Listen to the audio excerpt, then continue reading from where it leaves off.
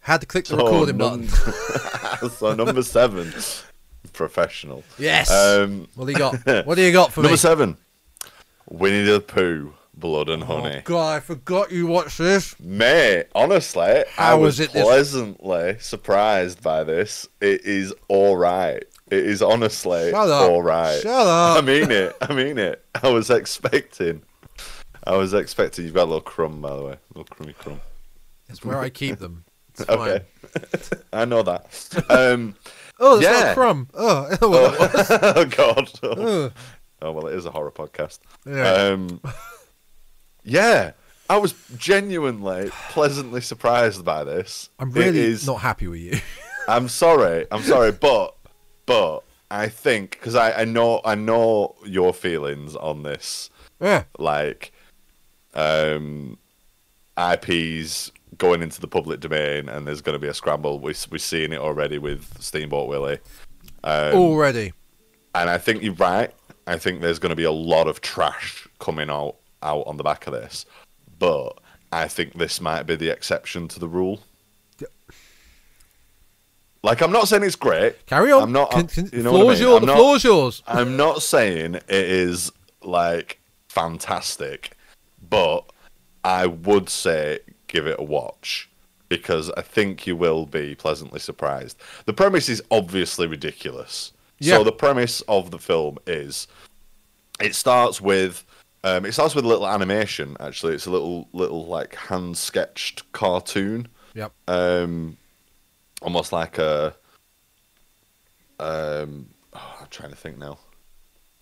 Like that Nizloppy music video, like a little pencil drawing. Yep. And it basically tells us the story of, Christopher Robin, as a little boy in the woods, meets these sort of half animal human hybrids and becomes friends with them.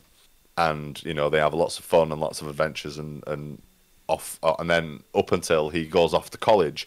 Then when he goes off to college, they essentially mourn the loss of, and he's looking after them and feeding them as well. And then nobody else knows about it, and times are hard, and essentially they start to starve. And it gets to the point where they kill and eat Eeyore, and they're so traumatized by the fact that they've had to kill and eat one of their friends that they swear to basically just hate humanity forever and snap. And then it fast forward to adult Christopher Robin and his new wife to be, and he's taking her on a hike into the 100-acre wood to, find his friends again and introduce her to these friends.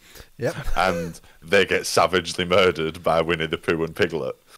And then we get a group of, it's like a group of sexy teens, but it's an all-female group, and they go off and they're going to have a week of hot tub party in this house in the woods, and then they're subject, one by one, picked off by Winnie the Pooh and Piglet. The premise is absolutely ridiculous. I know that. I'm aware of that. But it's well shot. There's some good gory kills in there. Not the most inventive of but take out the fact that it's Winnie the Pooh and just make it a couple of nutters in a bear and pig mask in the woods. And you've got a pretty solid slasher. And you've got your next. Yeah. Yeah. Yeah, okay. But you've got a genuinely pretty solid slasher. It is where I did struggle with this. I was like, it's gonna go in like low down the list, and then I was like, actually, if I'm thinking about it, because it's something new and different. I was like, well, I think I've got to put it above Scream and Saw. I was about to say, this is better than Scream and Saw. I mean, wow. Because of, I mean, some of the acting is a bit ropey. A bit. Yeah. No, I mean, not terrible, but like, I mean, I'm a big fan of the old slasher films, like, the classics, Friday the 13th and stuff. Yeah. This is as good as, Friday 6 or 7, or you know what I mean? The acting was not incredible in those old films. If you like those old slashers, there's no reason why you won't enjoy this. I get that. As I say, it's a lot, but it's shot. And I was surprised really that the production was a lot higher than I was anticipating. It looks pretty good. As I say, some of the acting is a bit wobbly, but it's shot well. The story's interesting enough. It works. It really works. I was genuinely pleasantly surprised. Okay.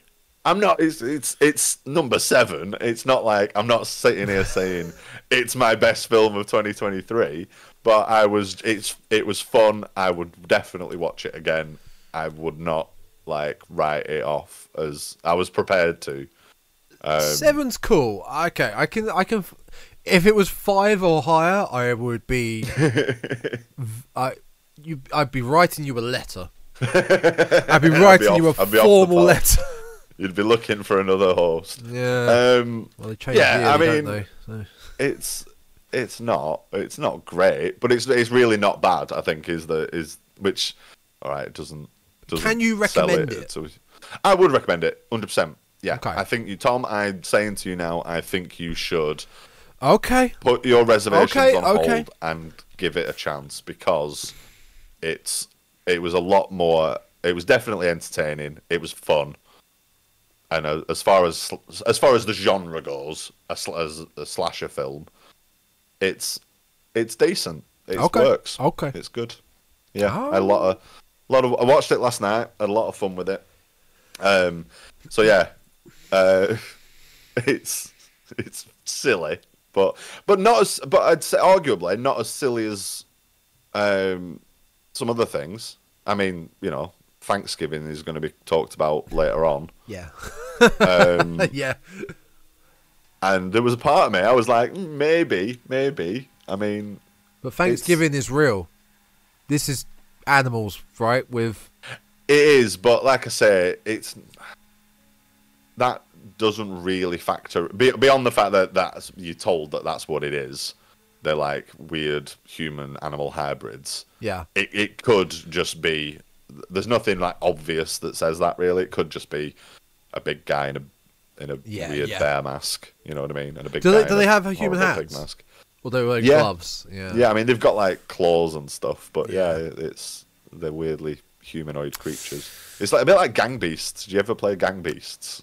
Yeah, that's basically the originator of Fall Guys, right? Yeah, the same sort of thing. Physics kind of. They got that sort of weird shape to them and stuff. So, I was genuinely pleasantly surprised by Winnie the Pooh, Blood and Honey. It was a fun watch. The kills were good. I mean, there's nothing super inventive as far as slasher kills go, but we get somebody that's pinned to a tree with a thing and. A lot of it feels very much like it could be a Friday movie. You know what I mean? Running around in the woods and getting chopped up. It just happens that it's Winnie the Pooh doing the chopping up. It's and Piglet, right? And Piglet, yeah. So there's the two of them together. Now we're told that Eeyore is killed and eaten, but also there's supposed to be Owl and Roo and the other ones, but they're not mentioned. It's just, I guess, assumed that it's Winnie and Piglet were the last two standing, strong enough to kill and eat the rest of them before. And we're getting a sequel, I believe. I believe so, and I'll definitely be watching. I know you will. Does it warrant a sequel, the story-wise? Can you see a sequel coming, or does it feel tacked on? I mean, spoiler: Winnie is not taken down. It is more of a case of they escape from the killer as opposed to put him down for good. Okay. I'm not going to say who they are, but yeah, it was good. I enjoyed it a lot, and I was with you 100%. I thought that's why it was the last movie I watched. It was why I left it till last because I thought I'm gonna hate it. It's gonna be a chore. You watched it last night? I watched it last night. Well, that's probably what. It's so fresh in your brain. That's probably why it's that position. Oh no! I mean, I genuinely did enjoy it. I think like I say, it wasn't the low budget tat I was expecting. Yeah, I was expecting it to look really dicey and ropey, but it doesn't. It's got a bit of weight behind it in terms of they must have had a little bit of a budget. or they've used the budget well. I think the budget was very minimal. I mean, it's even more kudos to it then, really, because it looks as good, if not better, than some other like modern, higher budget slasher films. Yep. 100%. 100%. Yeah. Okay. Full review will be coming soon. Cause it will. Okay. You got that on your own channel. Yeah, that's fine. Go sign up to Aiden's new podcast. He'll be reviewing Winnie the Pooh horror pod. We'll do it. It's fine. I feel like it'll be fun. We'll do it. All right. That's your number 7. For me, it is number 7 is Talk to Me. Oh, okay. Did you catch Talk to Me? I didn't, but okay. I think we talked about it, didn't we? And yeah, well, I mean, take it away. I know what you Talk to Me is a very basic premise. Basically, a group of friends, teens, late teens, find a way that they can conjure spirits / talk to spirits, and they end up, but the way they do it, which I'll get onto in a minute, they end up becoming sort of addicted to it and end up finding more of a thrill doing it rather than being scared, which they start off being, I can see a spirit. How the hell is this working? And it ends up being a sort of party trick that they all they hang out, get some drinks, and just start talking to spirits. And it's fun. This is the one with the hand thing, isn't it? There we are. The hand is the MacGuffin of this. There's just a hand. The hand is the thing that makes you grab it. I can't remember there's like a count to say hand 3 times or whatever. I can't remember exactly what it was that unleashes the spirits in front of you. But one of them goes too far and ends up being trapped in the spirit world of evil spirits. And it's the other kid's job to try and get him out. Now, I don't know why. It feels like a Mandela effect, but I feel like this has been done before. We have to get someone out of the spirit world. Someone's trapped in the evil spirit world, and we have to get it out. Poltergeist. Yeah. Is the first one.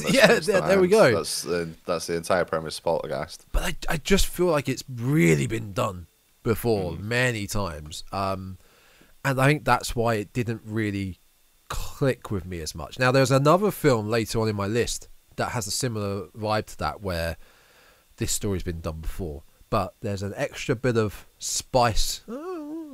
That's an inkling to what it is. But spice to it that bumped it up the list because this part hadn't been done before. This story had, but this extra layer to the story hadn't really been done before. I hadn't seen this before, so okay, I thought fresh, that can go on the list. This though, yeah, it didn't really do much for me, and the MacGuffin of the hand just felt like shoehorned in. Right. Here's a way we can talk to spirits. It's this creepy hand, and the way they describe where the hand came from felt very loose. I think it was. I think I wrote it down. Where the origins of this hand comes from. So is it a real hand, like a mummified hand? Right. The hand is one of the explanation. According to the stories in the film, it's a cursed object. The hand belonged to a Satanist or medium. Right. It feels a bit lazy. It feels a bit someone that had spiritual powers died, and the powers are still in the hand, and you can communicate with the dead. So yeah, this got a lot of praise. This film, got a lot of praise, and it's not a bad film. I can see how it could be scary to some. Again, it takes a lot for me to be scared or at the edge of my seat. Desensitized, yeah. But that's something I was going to say is, as you know, a long time horror fan. Yeah. You've probably, we've probably seen a lot of these stories done again and again and again. So for a new audience, like a younger audience coming in and watching films, it's going to be like, wow, this is great. It's mind-blowing, because they won't have seen it done before. So I always feel like, you watch things and you think, why is everybody raving about this? Because it's just doing the same thing as X, Y, Z, but tracing the same steps. You've got to try and think, well, hang on a minute, they might.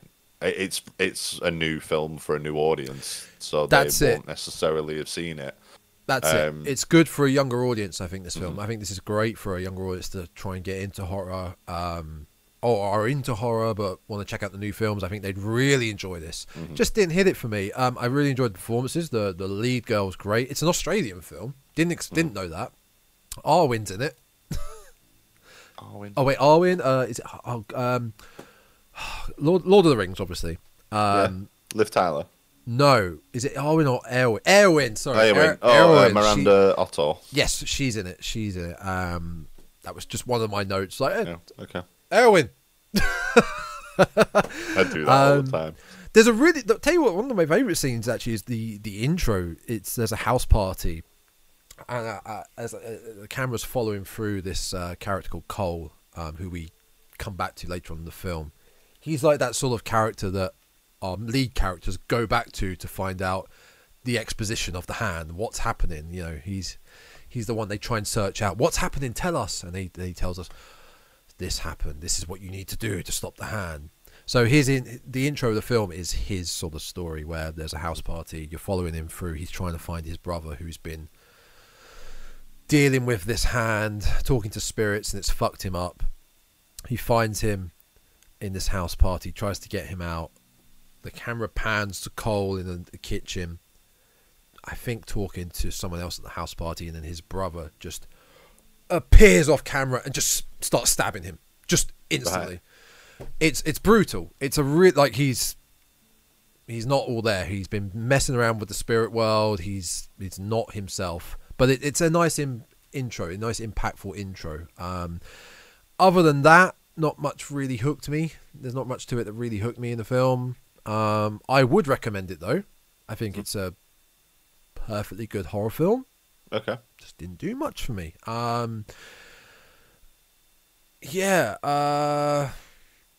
can't really say too much else about it. It's very simple. It's very simple. It's no infinity pool. It's very straightforward. Didn't really like the design of the hand. Have you seen what the hand looks like? The hand that they use to communicate with the spirit world? I think I'm going to look it up again because I can't quite bring it to my hand, but I think I have seen it. Okay. It looks a little bit like cast that's been scribbled all over, like a broken. Oh, it's a bit GCSE art project, isn't it? It is. It that's the thing. I mean, in the film, it's lit differently. It's a little bit more shading. I mean, I'm looking at some like you can buy the replica, which is what I'm looking at, and lit on a white background. Like this is this is the thing. It doesn't look good at all. It's not where it's like you say, with the lighting in the movie and stuff, it looks a little bit better, but it's I think what put me off was when you're first introduced to the hand with your main characters. They're scared of it. They're like, what the fuck is going on? Our lead character, she tries it for the first time. She says Candyman 3 times and connects to the spirit world, and there's a spirit right in front of her, and she's like, what the fuck? But when they get into the thrill of it and how it's just a part of their fun party in life, it kind of takes you out of the horror, I find. Because I mean, I suppose as it would. Like this hand is meant to be some sort of spiritual pathway into talking to the evil dead spirits, and now you're just, hey, like you said, it's been who's got the hand? While so and so runs out for some more beer, let's have a go with the hand, like they're playing Cards Against Humanity or exactly. Beer pong, or it does. Like I say, if the characters aren't treating it as being a horrific thing, then why should the audience? Maybe it could be something like you chuck it away and it comes back like Thing from the Addams Family. It's always there, or it is sentient. Like Thing from the Addams Family. That kind of took me out of it. Talking about the comparison between the replica that you can buy and how it looks in the film. I mean, even looking at screenshots from the film, it doesn't look that much like. I mean, it's supposed to be an embalmed hand, but it looks like it's papier-mâché or clay or big time. It doesn't look like a genuine, real human severed hand. So also, apparently, there is a sequel to this coming, which I'm Genuinely not sure how. Right. Well, I'm sure they'll find a way because it's Blumhouse, and Blumhouse and horror, they will do anything. They will throw out anything. I mean, with Night Swim just came out, or is coming out, about a killer pool. I mean, yeah. I mean, that might be one for the tombola. Like, Oh, my bad. I thought Talk to Me was Blumhouse. It's A24. My mistake. Is it Blumhouse and A24? Hold up.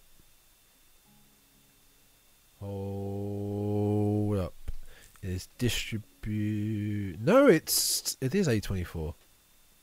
Okay, I thought it was Blumhouse. My mistake. But even so, became A24's highest grossing horror film and second highest grossing horror film overall. Wait, what? That doesn't make sense. Becoming American distributor A24's highest grossing horror film and second highest grossing horror film overall. How does it become the first and second highest grossing horror film?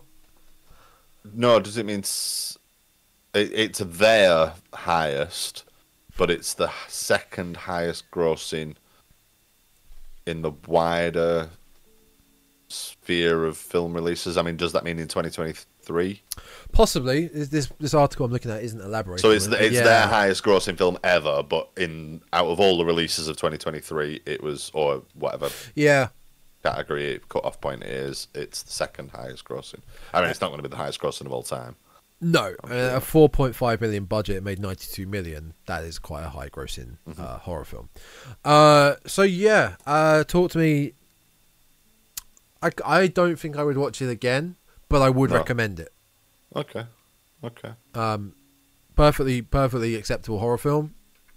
It's just something about I'm going to contradict myself here. Something about, I've talked about this before, paranormal, demonic spirits, talking to demons doesn't really work for me unless it's done really well and done right, which it eventually will be, and it is done right.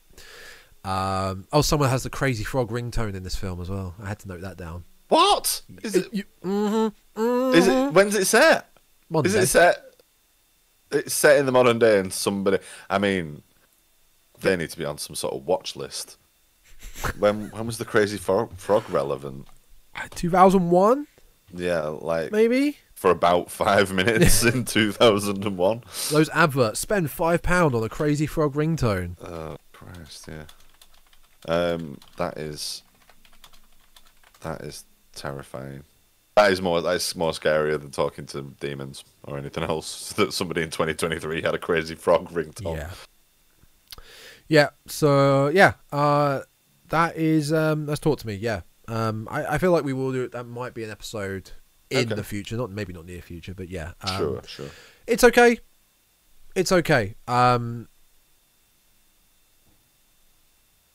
The horror was there to begin with, and then dwindled from the middle onwards. I think it's that one scene where they're having a house party, and it just becomes fun for them.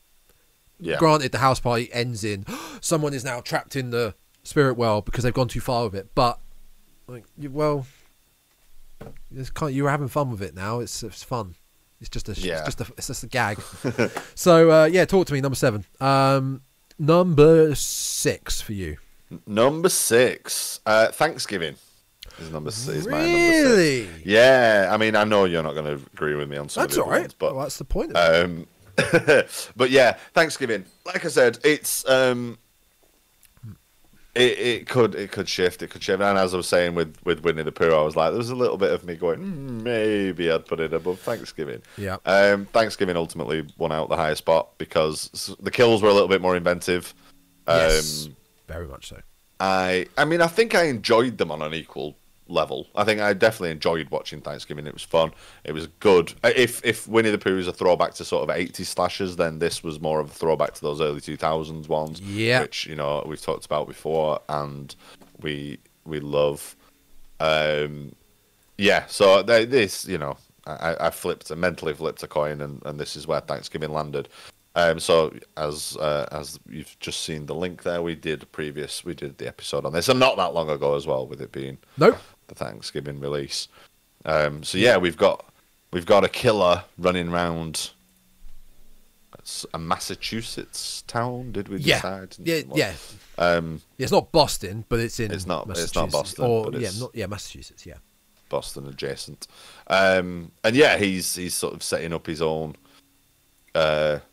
macabre Thanksgiving dinner where with various guests it transpires have slighted him previously. I think it's without giving full spoilers.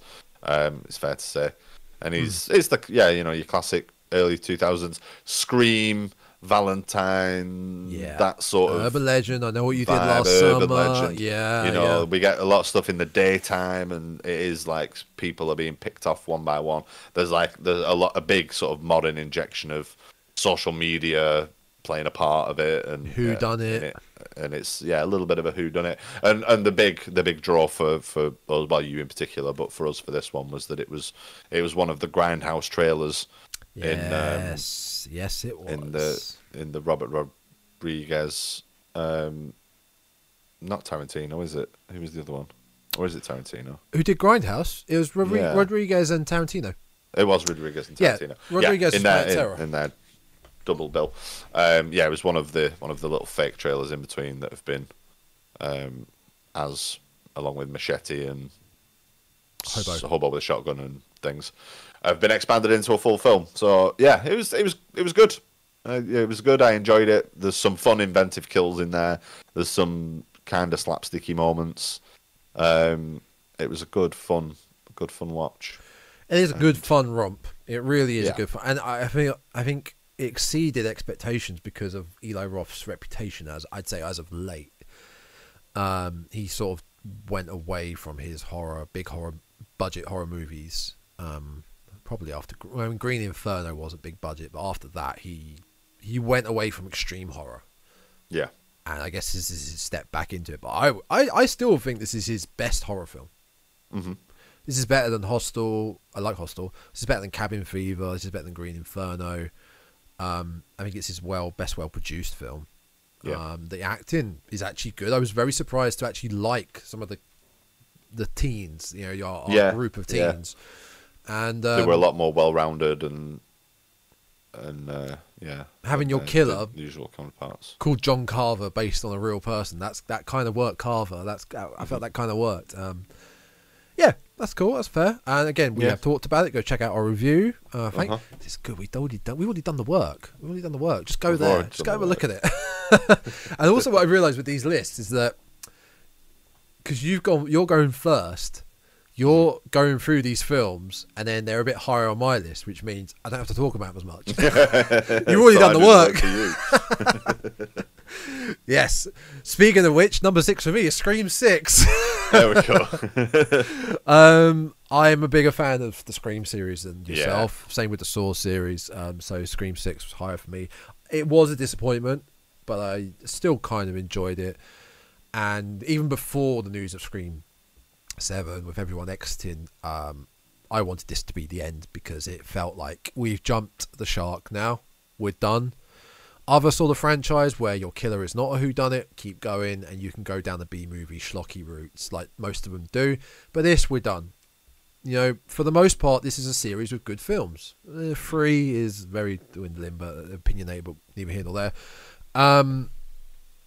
Yeah, I enjoyed it. I love Scream. Scream 1 is one of my favourite horror films of all time. It's incredible. 2, I'm a big sucker for. 3, 4, 5, peaks and valleys. But yeah, Scream 6, let it end there. We'll cap it off there. And I agree to everything you said. So that's it for number 6. Again, check out our review. That was nearly a year ago. I think it came out end of January, February last year. So yeah, that was number 6.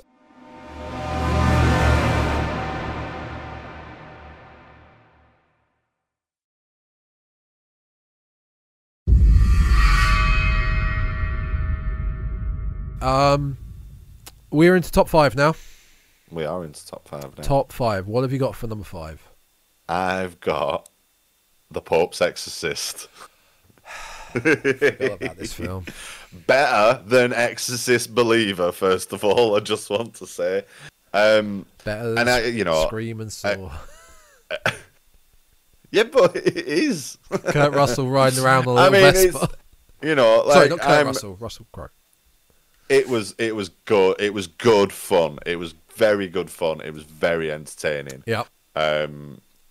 Obviously, very silly. It's a silly performance. Yep. Russell Crowe is clearly having an absolute whale of a time, hamming it up as Father Gabriel. Is he in his Nick Cage era? I think he might be. He might be trying. He's just trying a few things out. You know what I mean? And like I say, comparable to Exorcist Believer, it's a better possession film. It's a more entertaining possession film. It is very silly. It's not straight horror. It's more of, like an action fantasy movie almost.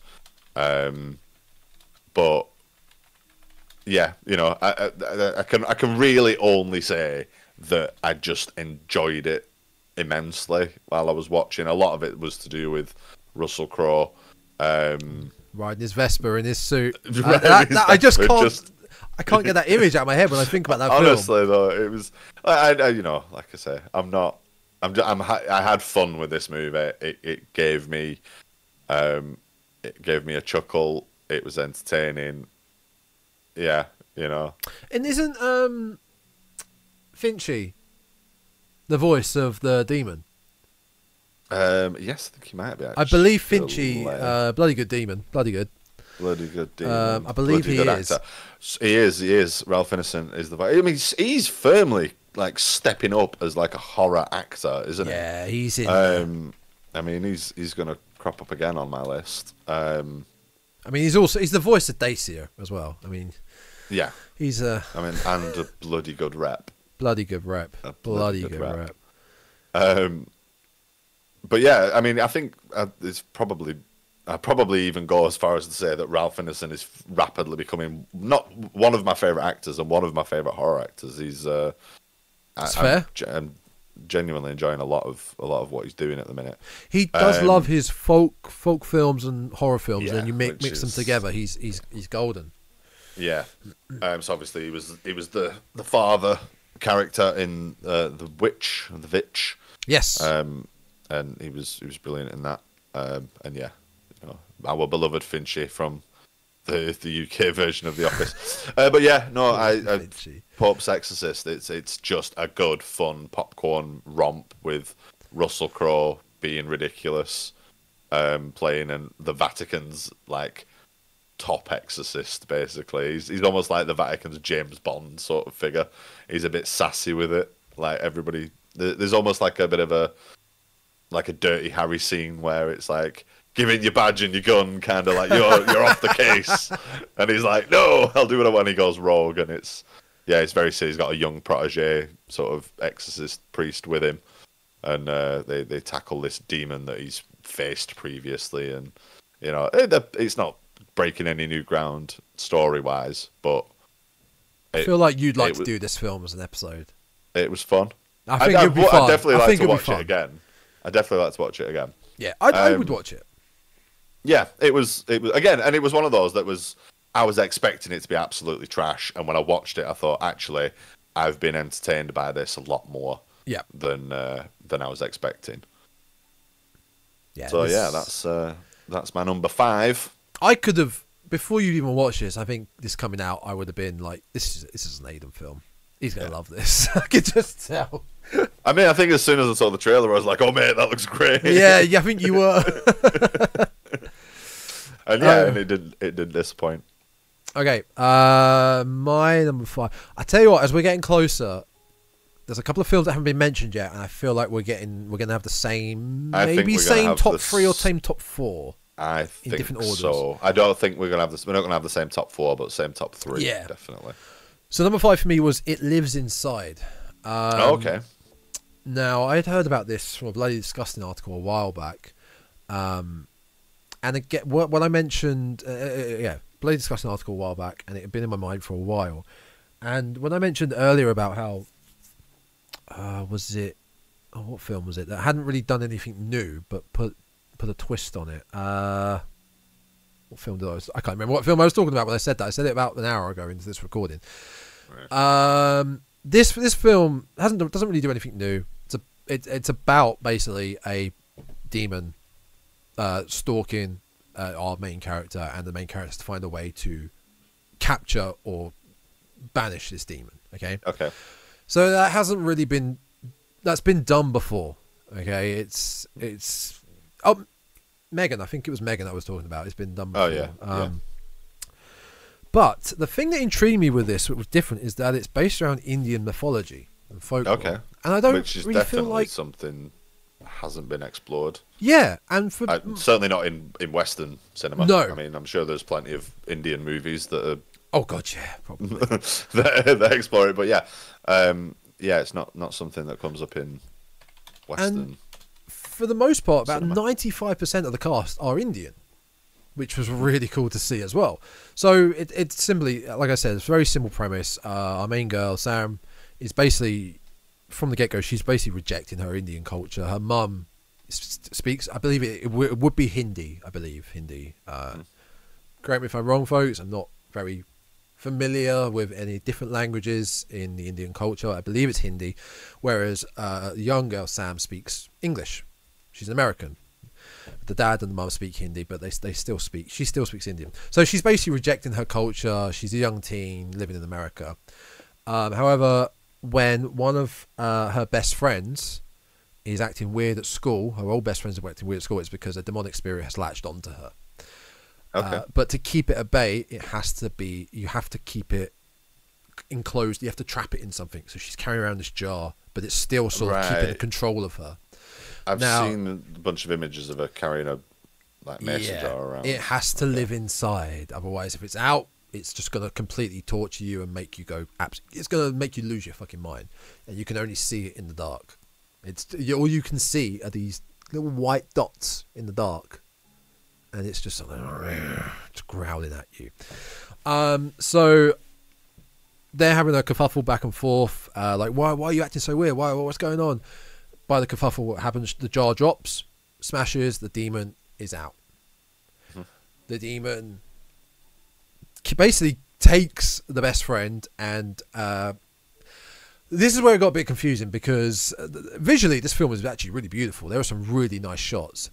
The point where this best friend goes missing now the demon is out, there's a close-up shot of her, what looks like she's buried alive, and the only light that's coming through is this red light. So you think, is she now in a demon world? Oh no, that was it. It was Talk to Me. I was talking about Talk to Me, how it's been done before. We have to get someone out of the demon world. So I thought, we're going down this road again. Okay, the demon has kidnapped her best friend but you end up finding it's not a demon world. It's just a very well lit for shooting. It's like the basement of this derelict house. Spoiler, whatever. But while this friend is now reported missing, this demon is now latched onto our main character. And she has to, throughout the film, start to learn to embrace her culture. And with the help of her mum, who there's a lot of back and forth, they don't get on, they embrace in the end to help to try and capture this demon and make it live inside a new jar. She has to capture it, basically. But like I said, it's something that's been done before. A demon kind of on your shoulder, always behind you, always there. You can't get rid of it. You've got to find a way to get rid of it. But it is the Indian heritage. I just feel like if that wasn't there, this was American, Western, fully Western. This film wouldn't. I don't think it'd be on my list. I think it would be really dull. I think it'd be boring.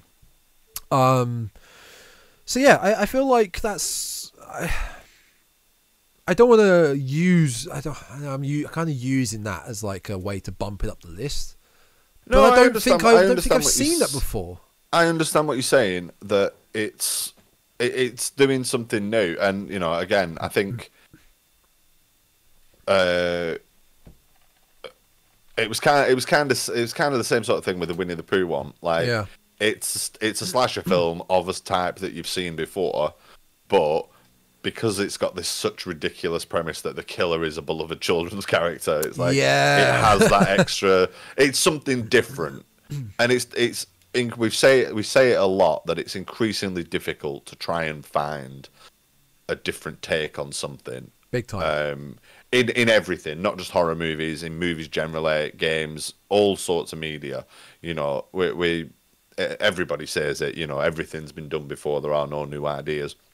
So sometimes it only takes a little thing, and you know, I know nothing about Indian mythology, so I'd be interested to watch this because it's something new as far as Western moviegoers, you know, for the large part, you know, without an Indian heritage, won't know anything about it. So it's a little, like I say, the story might not necessarily be anything groundbreaking or new, but it's got a little inflection there, which means it's got some extra interest.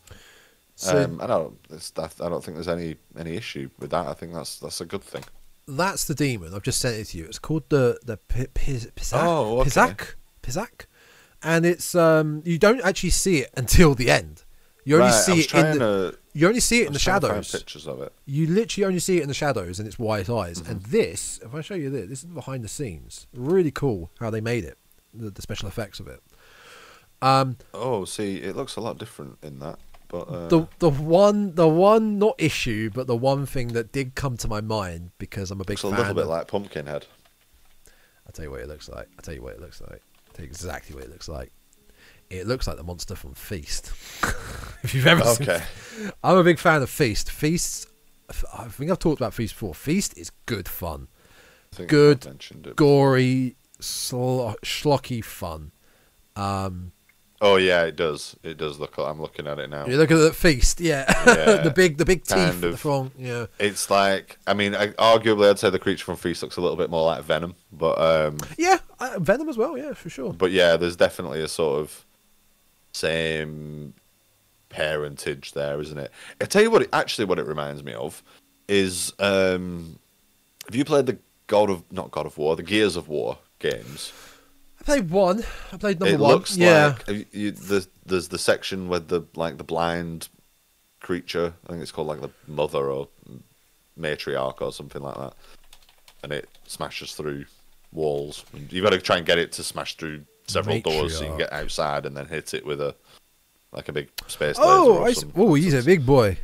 Mm-hmm. He's a big boy. Yeah, I see. Yeah, the spikes and with the sort of the spikes and the sort of external exoskeleton musculature sort of stuff going on. Yeah, that's cool. Yeah, so I'm guessing this is like a real, like you say, it's from Indian mythology. I believe it is. They do talk about something called the one time of the year the puja. Puja, that they puja, Hinduism, here we go, is a worship tutorial performed by Hindus, Buddhists and Jains to offer devotional homage and prayer to one or more deities to host and honor again, celebrate an event. Let me look at it. The Pishash is an infamous figure in Hinduism and Buddhism, a demonic entity that preys on negative energy. Okay. So how it lives inside brings Hindu mythology to horror. So it is, yeah, it's well, that's great. You know, there's a whole, you know, history of the world and various cultures and their mythologies and things like that. We should be looking a little bit, looking beyond our, you know, Western European centric not focus. Folklore, yeah.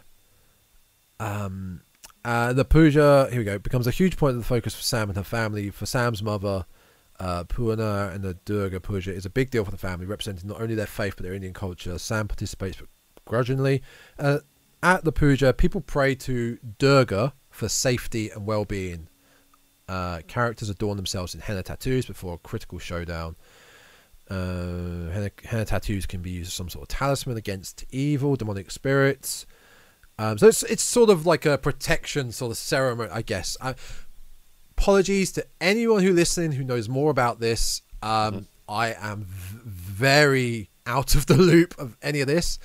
But I found it fascinating. I found it interesting, and that's why it's there. Because in theory, I learned something. I kind of didn't because I can't remember really or talk about it. But I was intrigued. It was something different. Yeah. So yeah, that's number 5. That's good. It Lives That's Inside. good. I would recommend it. It's not terrifying. It's got some scary jumps. It's got some good jump scares. I'll give it that. It's got some great effects. It's got great sound design. That was one thing we noted down. The sound design is fantastic. I would say the first half is better than the second. Yeah, It Lives Inside, number 5. Right, top 4. Now, there's 3 films here that I know you haven't mentioned that I know are in my top 4, so go for it. Yeah. Number 4. Well, my number 4 is it's a film I've mentioned recently, but it's not one we've done previously in the pod. It is Lord of Misrule. Yes. Now, when you put a Twitter post of that up last night, I was like, I recognise this. He's brought this up. Yes. I have brought it up. It was. It's definitely a me film. It's definitely a me film because it is. As a lot of people have. I mean, I'm just looking at the Guardian review now, and it didn't review well, and it's not going to be for everyone, but it is definitely for me. So this is why, and I really watched it last night. This was my double bill. Yeah, with Winnie the Pooh. And yeah, I really, really enjoyed it. So our boy Finch is back, Mr. Ralph Ineson. Bloody good lord. Bloody good lord. Bloody good lord. And yeah, it's a very folk horror, British countryside, weird things in the woods. You know, creepy locals doing old magic type. It's right up my street. I can't stress it enough. I mean, the really. poster alone. I mean, yeah, it's great. So the premise is it's the main characters are a couple, Tuppence Middleton and Matt Stokoe, who play the Hollands. Sorry, did you say Tuppence Middleton? Tuppence Middleton. My God, that's the most British name ever. The most. Yeah, exactly. She might as well be called Mary Poppins. It's a very posh name, isn't it? I can't get over that. I can't think what else I've seen her in, actually. I think maybe, was she in Downton Abbey? Of course she was. Yeah, she was in Downton Abbey. Anything else big that she was in? Tuppence Middleton. Incredible. Incredible. Fisherman's Friends thing. I don't know. Anyway, she was very good.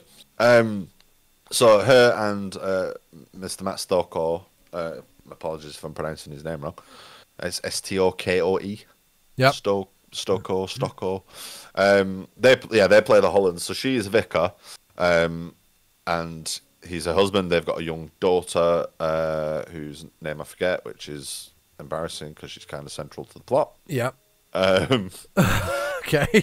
But it turns out that they've moved to this local village, this small village. I think it's meant to be Cornwall. I think it's supposed to be Cornish village. Yep. And I think it's hinted at that they've been there for not quite, just under a year. I think it's about 10 months or so. Yep. There is a harvest festival, which is very, Wicker Man-esque. Oh, yeah. Lots of masks and ritual, and, they're driving the demon out of the village, and there's a big procession and bonfires. Everybody's a bit drunk. They've all had a few beers, and it's all jolly good, keeping our village traditions alive. Yep. During the ceremony, the little girl goes missing, and then essentially they're trying to find her, which is, there is hints and intimations that there is some sort of ulterior thing going on in the village, and that some people might be more connected to it than others, it's not quite what it seems. So the obvious comparisons to the Wicker Man are there. Child goes missing. Yeah. People are investigating it. I think it's kind of an unfair. I can totally see why it is, because it's very sort of folk horror, and it's about people looking for a missing child. So it's got the Wicker Man written all over it. But I think it's kind of a lazy and unfair comparison, to be quite honest, because it takes I don't really want to give too much of it away, but no, because we want to do an episode on it. Yeah. Well, I want to do an episode on it, but it's one of those that if you know everything that's going on, Oh, okay.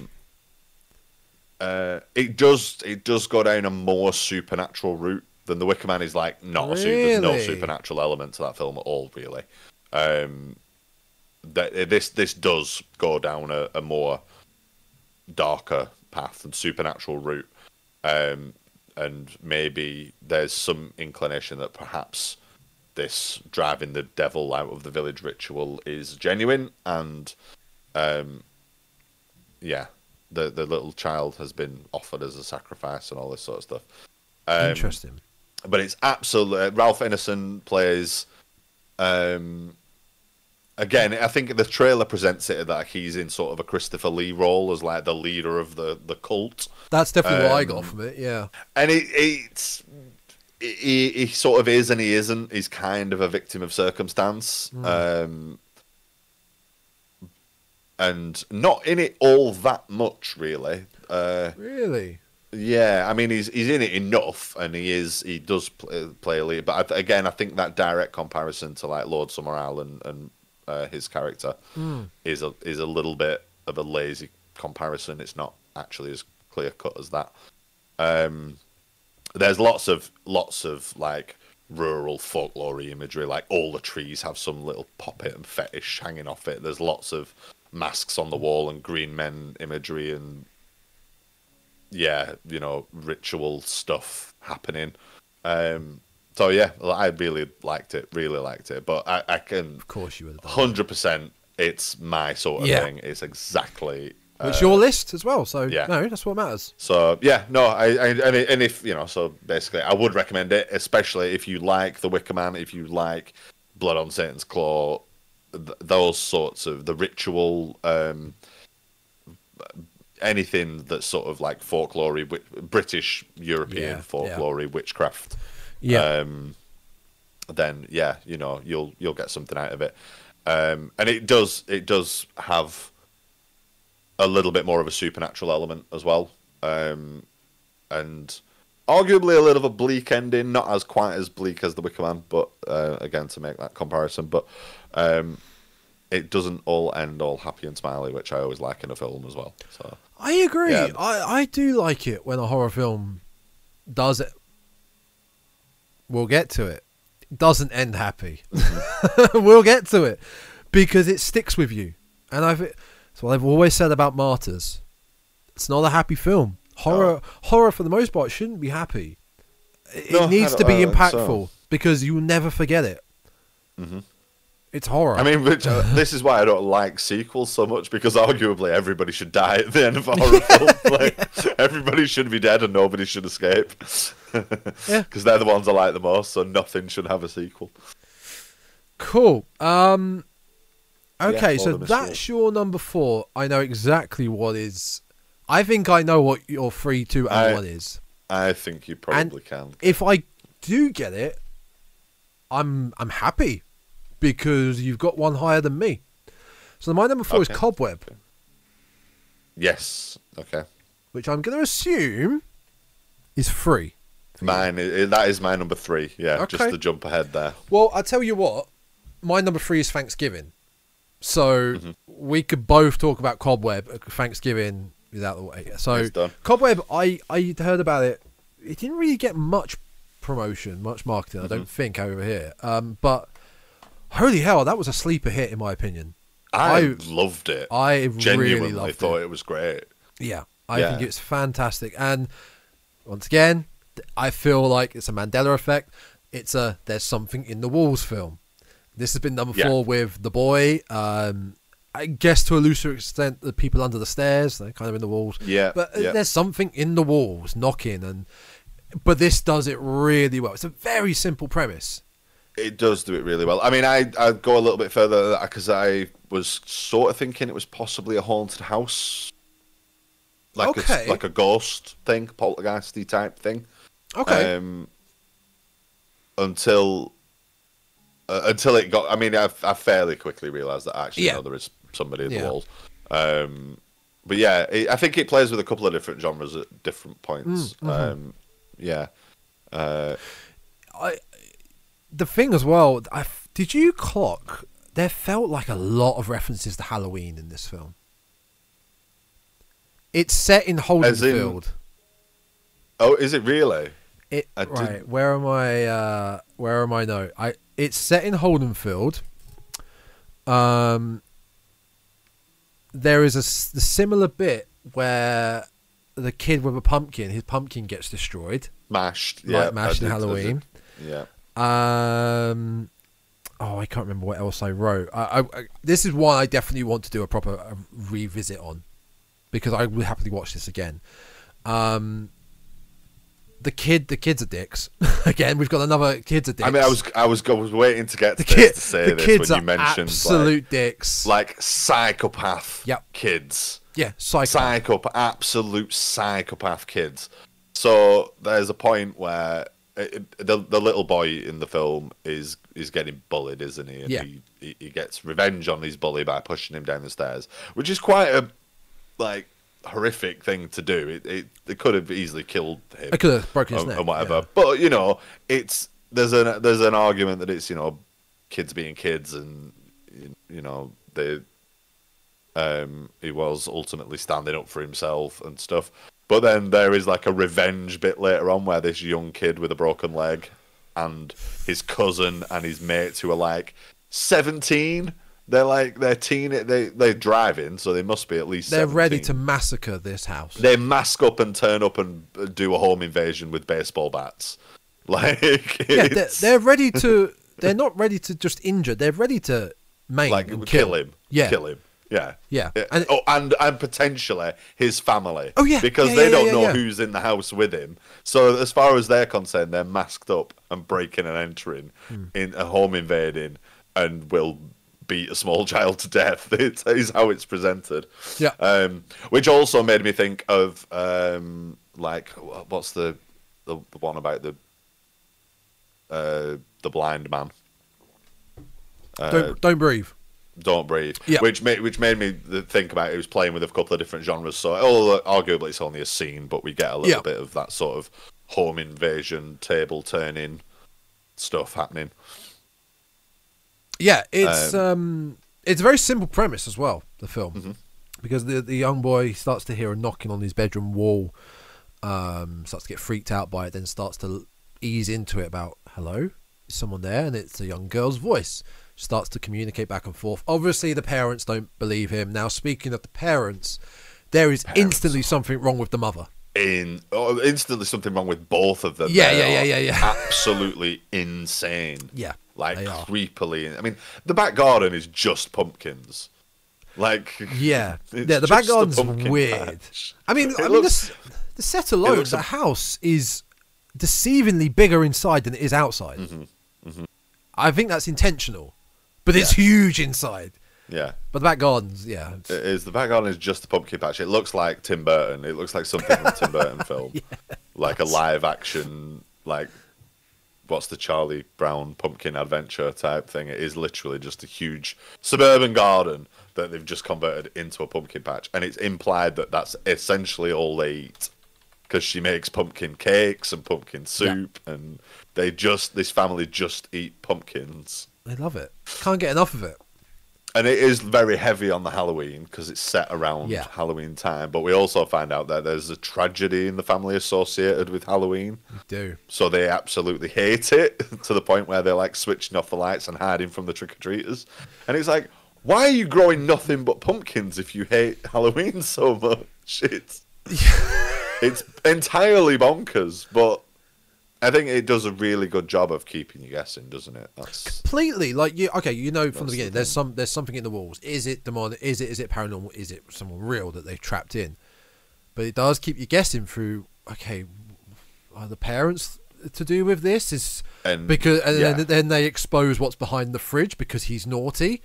They've got their secret cellar down there, where he then discovers the sort of grate on the floor with a hole down beneath, where there's I think he sees the bear down there. There's like a teddy bear, which we then find out. that has teeth. That's one of those Fugler dolls that has like real dentures. Those fish with real teeth. It's really creepy in the dark. We get over the process of the film, we start to learn that they're a big recluse of a family. They don't really. They keep themselves to themselves. Yeah.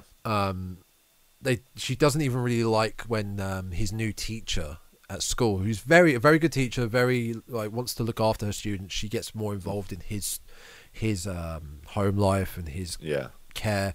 She doesn't even like the teacher coming by. Really, they're very that's it. It's heavily implied, isn't it, that potentially it might transpire that this is just like a child abuse story. Yeah. Well, it kind of is. Yeah, and it kind of is. Oh, yeah. But in a more traditional sense, I guess, for want of a better phrase. Yeah. But yeah, she comes back to check on Peter because of some drawings that he's made, and essentially the mother is like, you're accusing me of hurting my child or whatever. But yeah, they do nothing to sort of sway her concern, really, by being not at all. the creepiest. Her concerns probably are even more valid the more it goes on.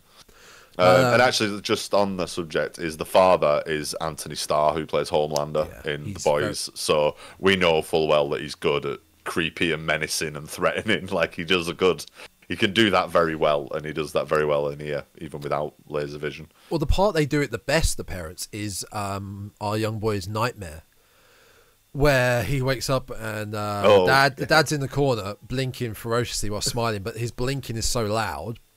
And then we see the mother down the hallway do some sort of crazy walk, and it's a classic jump scare. The lights go out and she jumps out. But the thing with this jump scare, which I noted, which I really liked, is that it pauses for about 1 or 2 seconds, and then you hear some more. It's like she runs down the corridor, and then just at the point she's at the threshold of the door, all the lights go off, but she doesn't come through. But you hear another few seconds of like. Which keeps you waiting. Footsteps. Yeah. And then really like that. There's a great shot as well where, because their main entrance hall into this house, like I said, the house inside is bigger inside than it is outside. There is a light shining from the kitchen where you've got the shadows of the parents on the stairs, and he is in between them, looking at them while they're discussing what to do with them. Great shot. And the whole premise about it potentially basically being about child abuse, we come to find out the person in the wall is their firstborn, who was born kind of mutilated like a monster that they basically banished to the basement, into this pit in the basement, who grew up to learn how to climb walls, learn how to basically be a spider in a way. It's kind of sort of. I was expecting there to be multiple limbs, but there isn't. But yeah, she sort of climbs like a spider. Bend her bones, bend her limbs. Has a long, very incredibly, obviously uncut hair, and and is essentially she wants. She's very bitter. Out. She's very bitter because understandably she wants what I need to get his name. What is our young kid? I want to say Peter. Danny. It's always Danny. It's Peter. But it's always Danny. It's not Danny. always Peter. Little Johnny, little Timmy, Peter. Definitely she wants what Peter. Peter's got, and there's a key. Is it the mum wears the key around her neck, which opens the door? This kind of reminded me, because they go into this secret door. This kind of reminded me of the Treehouse of Horror, where Bart's evil twin lives in the. And Homer has to go feed him fish heads. Bucket of fish heads. She's gonna go feed him fish heads. Young girl spider escapes, and horror then ensues. I was disappointed when we saw an up close. That was goofy. They do a very good job of just hinting, like you just see a limb and like a little bit of hair sort of dragging like past the door frame, and a lot of like skittering around in the background. Yeah, and it's a little bit of a letdown when you don't need to see get the reveal. We don't need to see it, and this is around the time the reveal is around the time where our young psychopathic kids are intruding in the house. The parents are already dead. The parents have been killed by the daughter. Have they been? No, he killed her. No. Sorry, he killed. He poisoned. We get a foreshadowing at the beginning of rat poison, and he, God bless him, he does it. He does the justice. But there's another great scene where the kids are in the house, and we see in the background silently the spider, the young girl crawling across. But it's just a shadow, and that's great. If you saw the whole, if it was a big light shine on it, it wouldn't be as impactful. But if you see a shadow crawling across, a bit like Hereditary. When you see Tony Collette sort of at the end in the top of the roof, all in all, solid film. I loved it. Yeah, I did massively. I think it's fantastic. Massively. It didn't do as well. I think it made 8 million at the box office, but some of the best horror films are sleeper hits. Yeah, everybody should check it out. We picked it as a bit like literally it was this past week. I've been like, need to watch some 2023 films for the list. Going through and was going, did this one? And me and my girlfriend were looking for something. So, yeah, that sounds all right. Yeah, and it was. Didn't look at any reviews. Only sort of half read the description. I was like, yeah, okay, we'll give this a go. And they're quite honestly blown away. I thought it was great. Really did.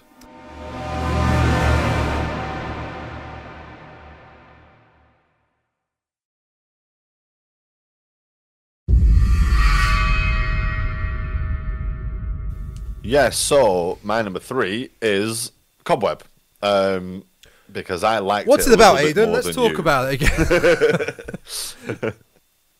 Yeah, I mean, not going to repeat ourselves. Loved it. Thought it was great. Yeah.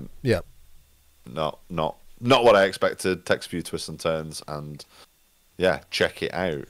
Well, so what's your number 3? Well, my number 3 is Thanksgiving, which we've already talked about. So we've already done that one as well. Yes, we have, and our review is here. I want just a quick reason why it's there is because I am a huge fan of that era of slashers. As much as I love the 80s, it's because we talked about this before. It's what you're a little bit older than me. It's what I grew up on. Love it. It's just that time period. I love it. And big Eli Roth fan. And I feel like he really delivered.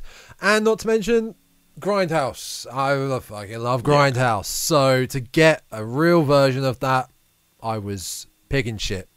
Just give us Don't now, and I'll be so happy. So yeah, Thanksgiving was. It was actually, I was pleasantly surprised as well. I kind of went in with like, it's an Eli Roth film. It's gonna be like Hostel. The dialogue's gonna be pretty trash. The character's gonna be awful.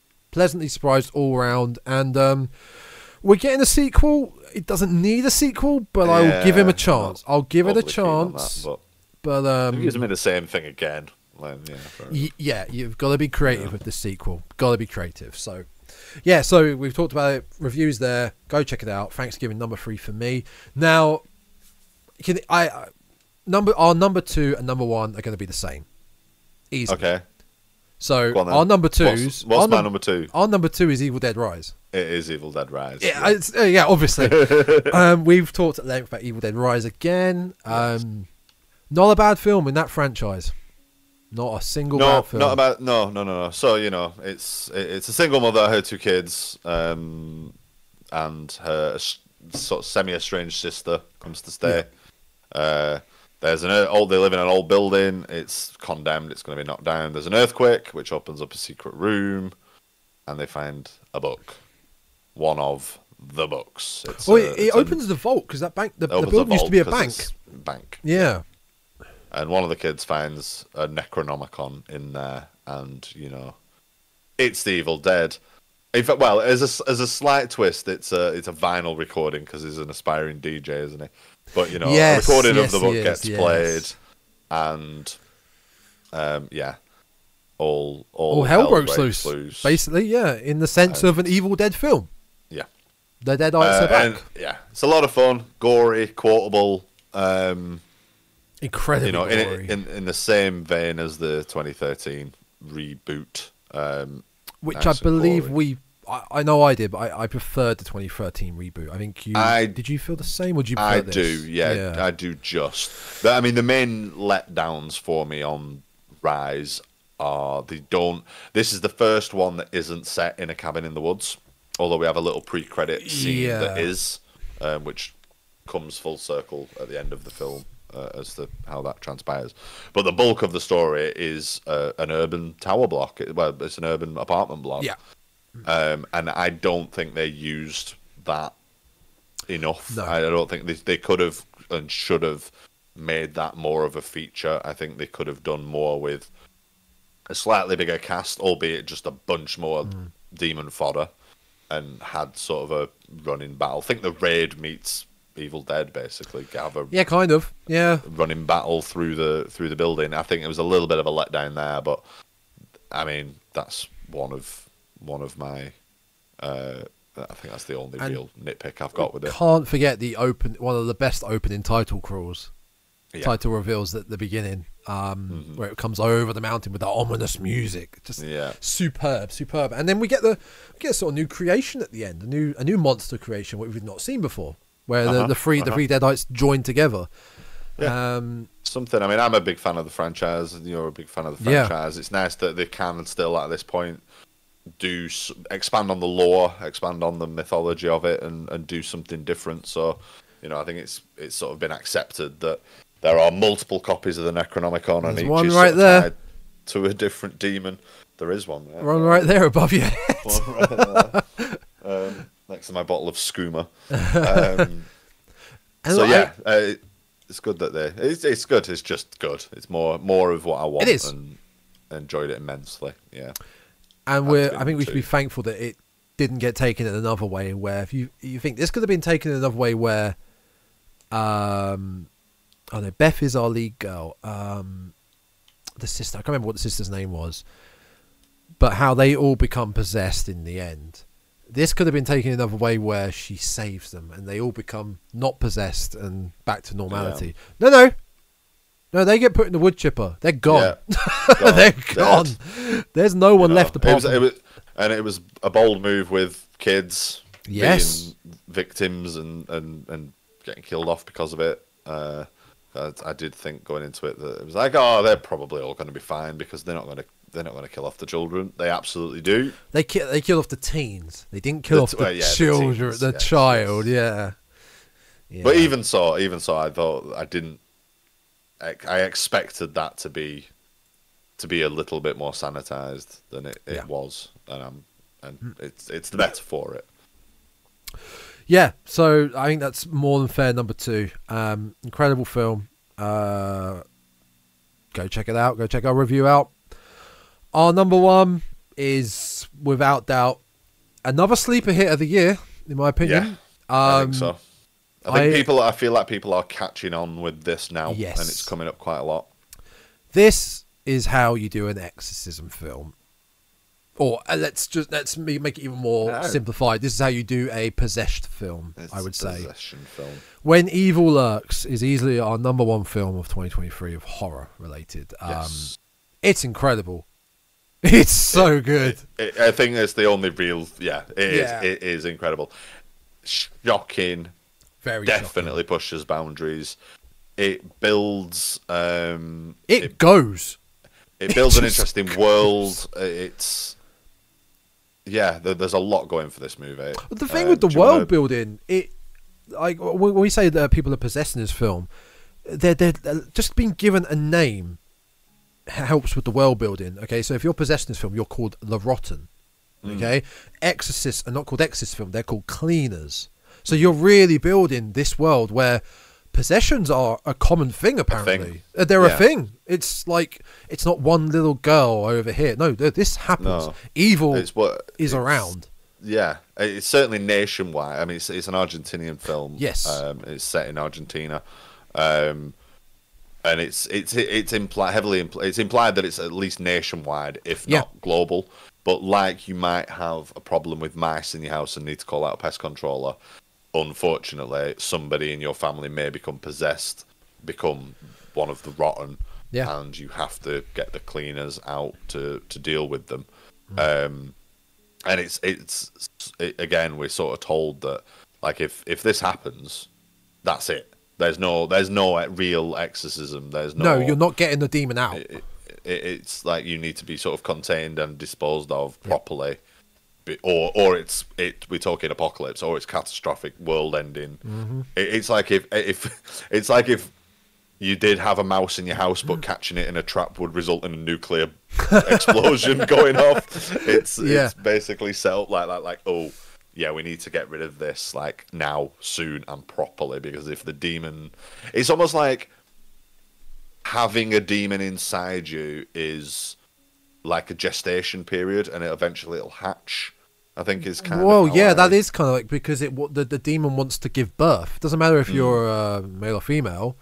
It wants to give birth to basically I guess, the devil in the it's real... like the Antichrist, isn't it? Yeah. It wants to give birth to Damien in the real world to, I guess, carry on its evil. This film goes from the beginning. This film has a setup, but within the setup, we're off to the races with our two brothers. By the way, I want to say this is a film we will do a full episode on. Yeah, I would happily watch this again and go into detail more with this film. But two brothers, they're the neighbors. I wrote it down. Pedro and Jaime are the two brothers, and they're likable. They're really likable protagonists in this. Like, you're really rooting for them throughout the film, and especially towards the end. And right from the get-go, they're trying to stop an evil. There's a word. Is it word of mouth? There's a guy someone around in the village has been possessed. He's a rotten. And when they end up there, they discover him. He's gross. He's very gross looking. And on their way, they discover a body, and they end up finding that it's one of the cleaners. The cleaner was on their way to try and dispose of this rotten. And this is so early on in the film. This just happens. Like this is happening already. Yeah, and it's like the local village governor or something doesn't want to pay for it, so they essentially do a bodge job. Yep.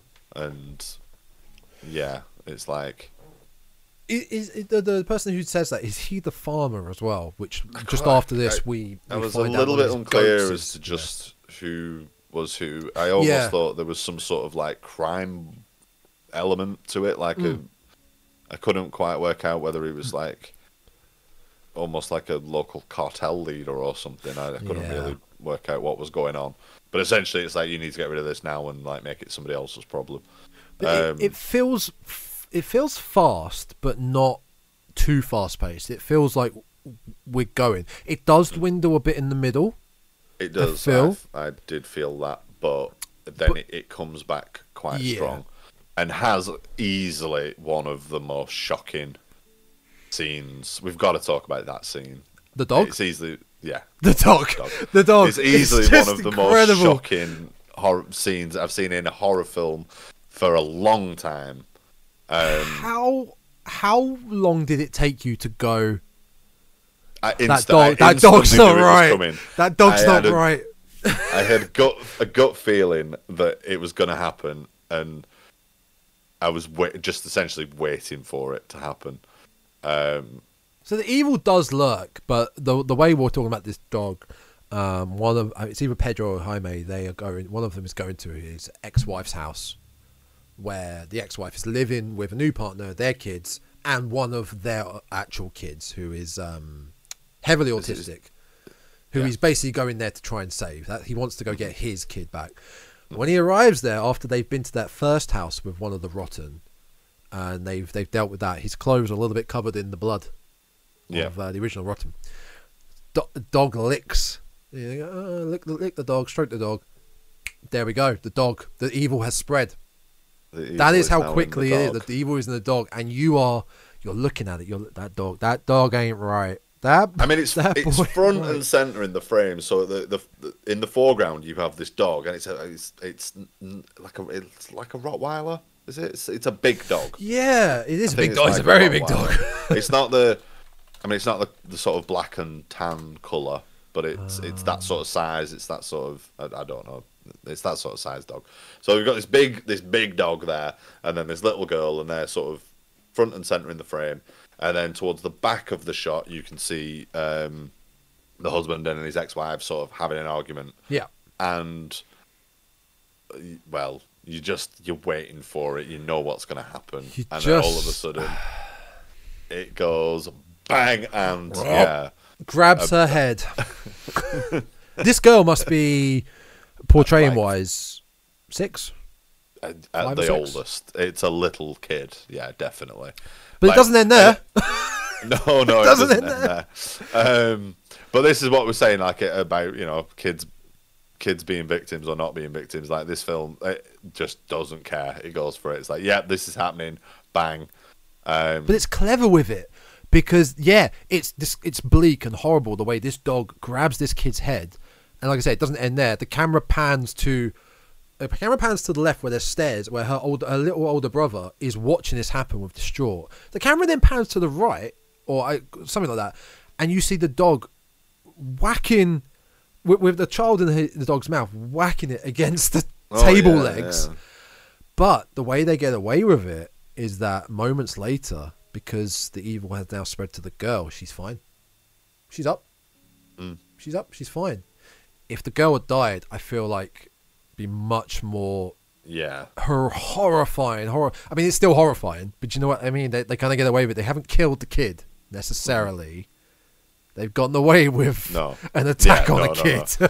I know, but it's still pretty visceral and it's brutal. It is. Have you seen the director's previous film, Terrified? No. Terrified. Yeah, it's called Terrified. So, Rugner, I believe his name, isn't it? Rugner. I'm not sure, but it's potentially Terrified is a prequel. This no. I'm not 100% sure, and if I am wrong, by all means, drop a comment and correct me. Like I'm just trying to look now, and there's a couple of articles that say it's a sequel to Terrified, but there's plenty of people that say that they're different in nature. So this is what I mean. I've not watched it myself yet, but this is what I mean about this. About the world building is potentially there is more. No, it's different people. It's a different story, but it's the same world and the same affliction. I guess you call it, the same plague or whatever you want to. Yeah, I know what you want to call it. Yeah. So I'm not sure. I've not watched it myself yet, but I know it's the same director. Terrified was, I want to say 2015. I think it was a few years ago. Okay, cool. But I'm keen for that. If it, even if it's not a true sequel or prequel or anything like that, I definitely want to check that out as being from the same director. It's bleak. It is bleak. The ending is not a happy ending, and it pushes boundaries with some of the violence that we see. Yeah. And it's good. It's a road movie with a zombie apocalyptic, although it's not zombies, it's like demons. Yeah. So it's like possession. Reminded me of Wreck, the sort of enemy you get in Wreck, where they're possessed but they're zombies, but they're not, like. Yeah. Yeah. But the idea is, and presumably we're so many years into this being a thing that, like, people can be quite jaded about it, and it's not, they don't see it as like it's like a minor, an inconvenience and a problem. There's like a sort of police force set up to deal with it. So it's, and I like that. I like that with zombie movies as an example, where you get dropped into the world as it is now, dealing with this problem. Yeah. I don't feel the need to always see the beginning and it all kicking off.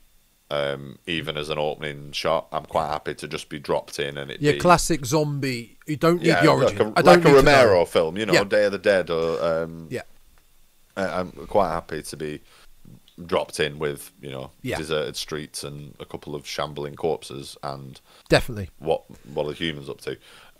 So it felt like that. It was interesting, an interesting premise that there is this like possession epidemic almost that has scoured Argentina, if not the world. But the consequences being that sort of high stakes. This isn't just like, if you get bitten you'll die, if you get possessed you'll die. This is like, this is for the wider. Well, I mean, as we find out, like, if one of the rotten goes unprocessed, undealt with, then the world will effectively end. Like, it's so important. The apocalypse will properly happen. Yeah. So, which is such a mind-blowing scale for the problem. This is not just a few sexy teens getting offed in the woods. This is like global, like the hell on earth. If And we also learned you can't use guns. You can't kill them with bullets. No. It's almost like aggression against them will make them more powerful and effectively. Like, it's. And again, they don't explain really why. So you're left to sort of go, well, why can't you use bullets? Oh, because maybe it's this, maybe it's that.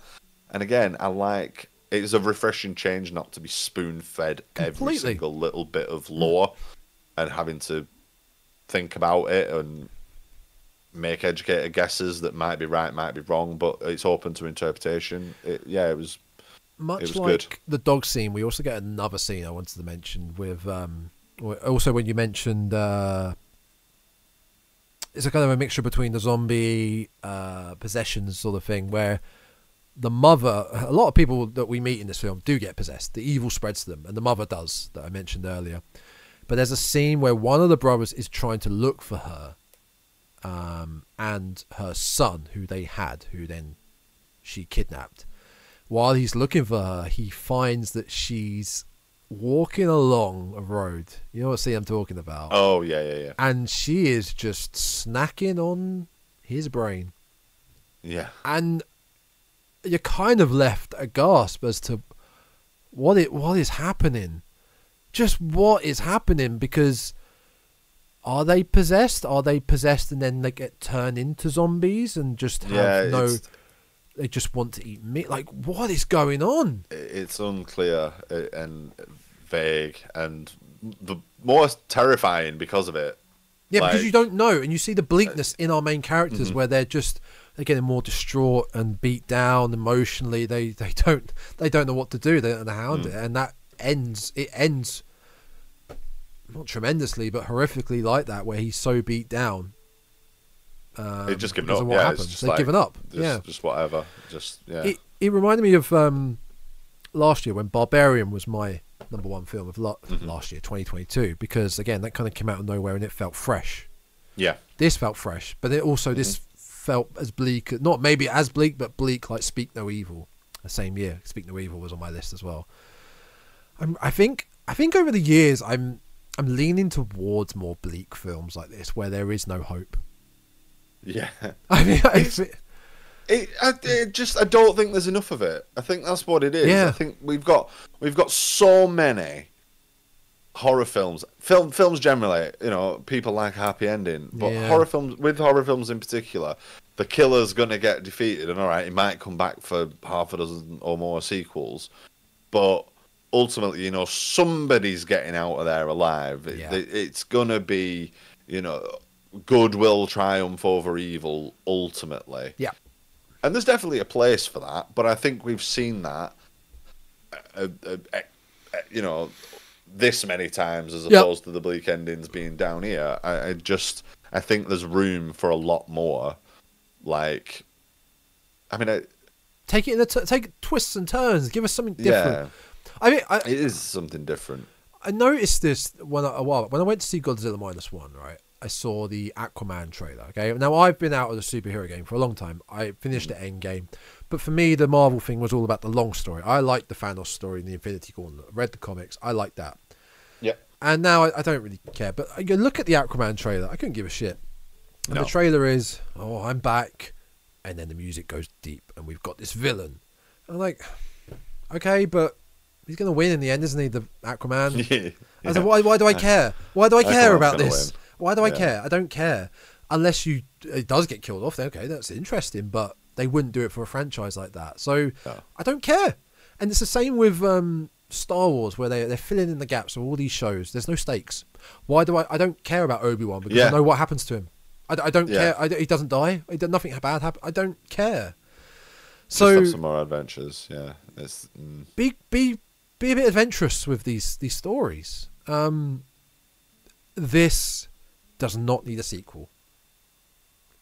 This does not need a sequel. I do not want a sequel to this. Not a direct sequel, but I'd happily take something else with in the same world. I'd take another story. Yeah. Okay. Yeah. Okay. I don't want to come back to these characters and see what happens. Yes. But it'd be. I want to see more from the. So come back to it in like 30. Give me a film set 30 years after this one, to see what state the world is in with what happened. You know what I mean? Yeah, you could elaborate on the cleaners, elaborate on what different rotten or how possession works. Yeah, give me another. I want to see. I'm intrigued. I think they've built an interesting world. I think there's more to be explored and explained. Like I say, I don't want to be spoon fed it all in one movie, but drip feed it me out of it. Get a couple more movies, a couple more stories. You know, see what happens. I don't want to see the same characters again, but I'd happily see something else in this world with this premise. This has a 97% tomato score and an 81% audience score. Now, I don't want to say that says it all because Rotten Tomatoes isn't the be-all, end-all, but that's pretty damn good. Yeah. It's pretty damn good. Yeah. And IMDb, we're looking at a 7 out of 10. Yeah. I could not recommend this film anymore. Yeah. And it's hard to do that with a lot of modern horrors these days, but nothing beats this from last year in horror. No. Nothing. No. Superb. And I'm so glad I didn't know much about it. I was just, I wanted to watch it because I was like, oh, I've heard a lot of praise about this film. Let's just give it a go. And it delivers. Yeah, so definitely. Much. I think when you said to me, is like, oh, I've just watched this film of the year. Check it out. Yeah. And that's as much as you said. So I went into it blind. I didn't bother reading. I was like, yeah, all right. If Tom says it's good, it's probably going to be all right. I'll stick it on. And yeah, I think afterwards I was like, oh my God. You're still always wary though when a friend says that to you, like, oh my God, it's the best. Okay, because I'm aware we do have different tastes. Of course, when it comes to stuff, but ultimately I feel you know what you're talking about, and you know you can. Try. You wouldn't recommend me something that I definitely think is trash. No, I think you might recommend me something that I go, it's not my cup of tea, but I can see it's a decent film. Yep. Yeah, so you know, I wouldn't like. Yeah, it is always a little bit. You've got to be a little bit wary when somebody recommends you a movie, but I would. Yeah, you know, I'd always look into something that you recommended more. So I was like, yeah, cool, I'll check it out, and I watched it. I think it might have even been the same night or a couple of nights later. It wasn't far off. Yeah, it wasn't far after, and I was like, I am so glad. I'm so glad I actually did watch this and pay attention because, like, yeah, brilliant. I recommended it to a friend, and same sort of thing. She would be like, "Oh yeah, okay, maybe I'll watch it." Maybe she watched it, and I got WhatsApp voice messages going, "The fucking dog, Tom, the dog, the dog." I'm like, yeah, I know, yeah, the dog. Yep. I kind of feel like you should see it coming. I mean, I really do feel like. Well, you do see it coming, but you don't see that. You don't. You wouldn't believe that's coming. No. Oh. Yeah, it's good. Yeah, definitely check it out. Film of 2023. Number one. Dreadcast recommend. Dreadcast approved. Yep. 2023. Film of 2023. When Evil Lurks. So there we go. There we go, folks. There we go. That's a long one. But that was fun. It was good fun because I'm really glad we had different opinions on. I figured we would. I think. I mean, apart from the top 2 or 3. Yeah. I thought we'd be quite different for the bulk of the list than we were, and I would deliberately watch some different films than some of the ones that I knew you'd seen as well to push that. Well, I mean, out of the new ones, out of the top, let's say 3 or 4. I know Thanksgiving wasn't in your top 4, but let's say When Evil Lurks and Cobweb, 2 fresh ideas. Yeah. And couldn't recommend them more. Definitely. Yeah. Definitely. Very good. Hey, hell of a year. It was a good year for horror. Same was 2022. Hopefully, I don't think anything is out right now horror-wise, but obviously, Terrifier 3. Terrifier 3. Big one to look into this year. Another VHS. Oh God, what else is coming out this year? I'm just having a quick look, and for some reason it's mainly thrown video games at me. Don't know why. Maxine.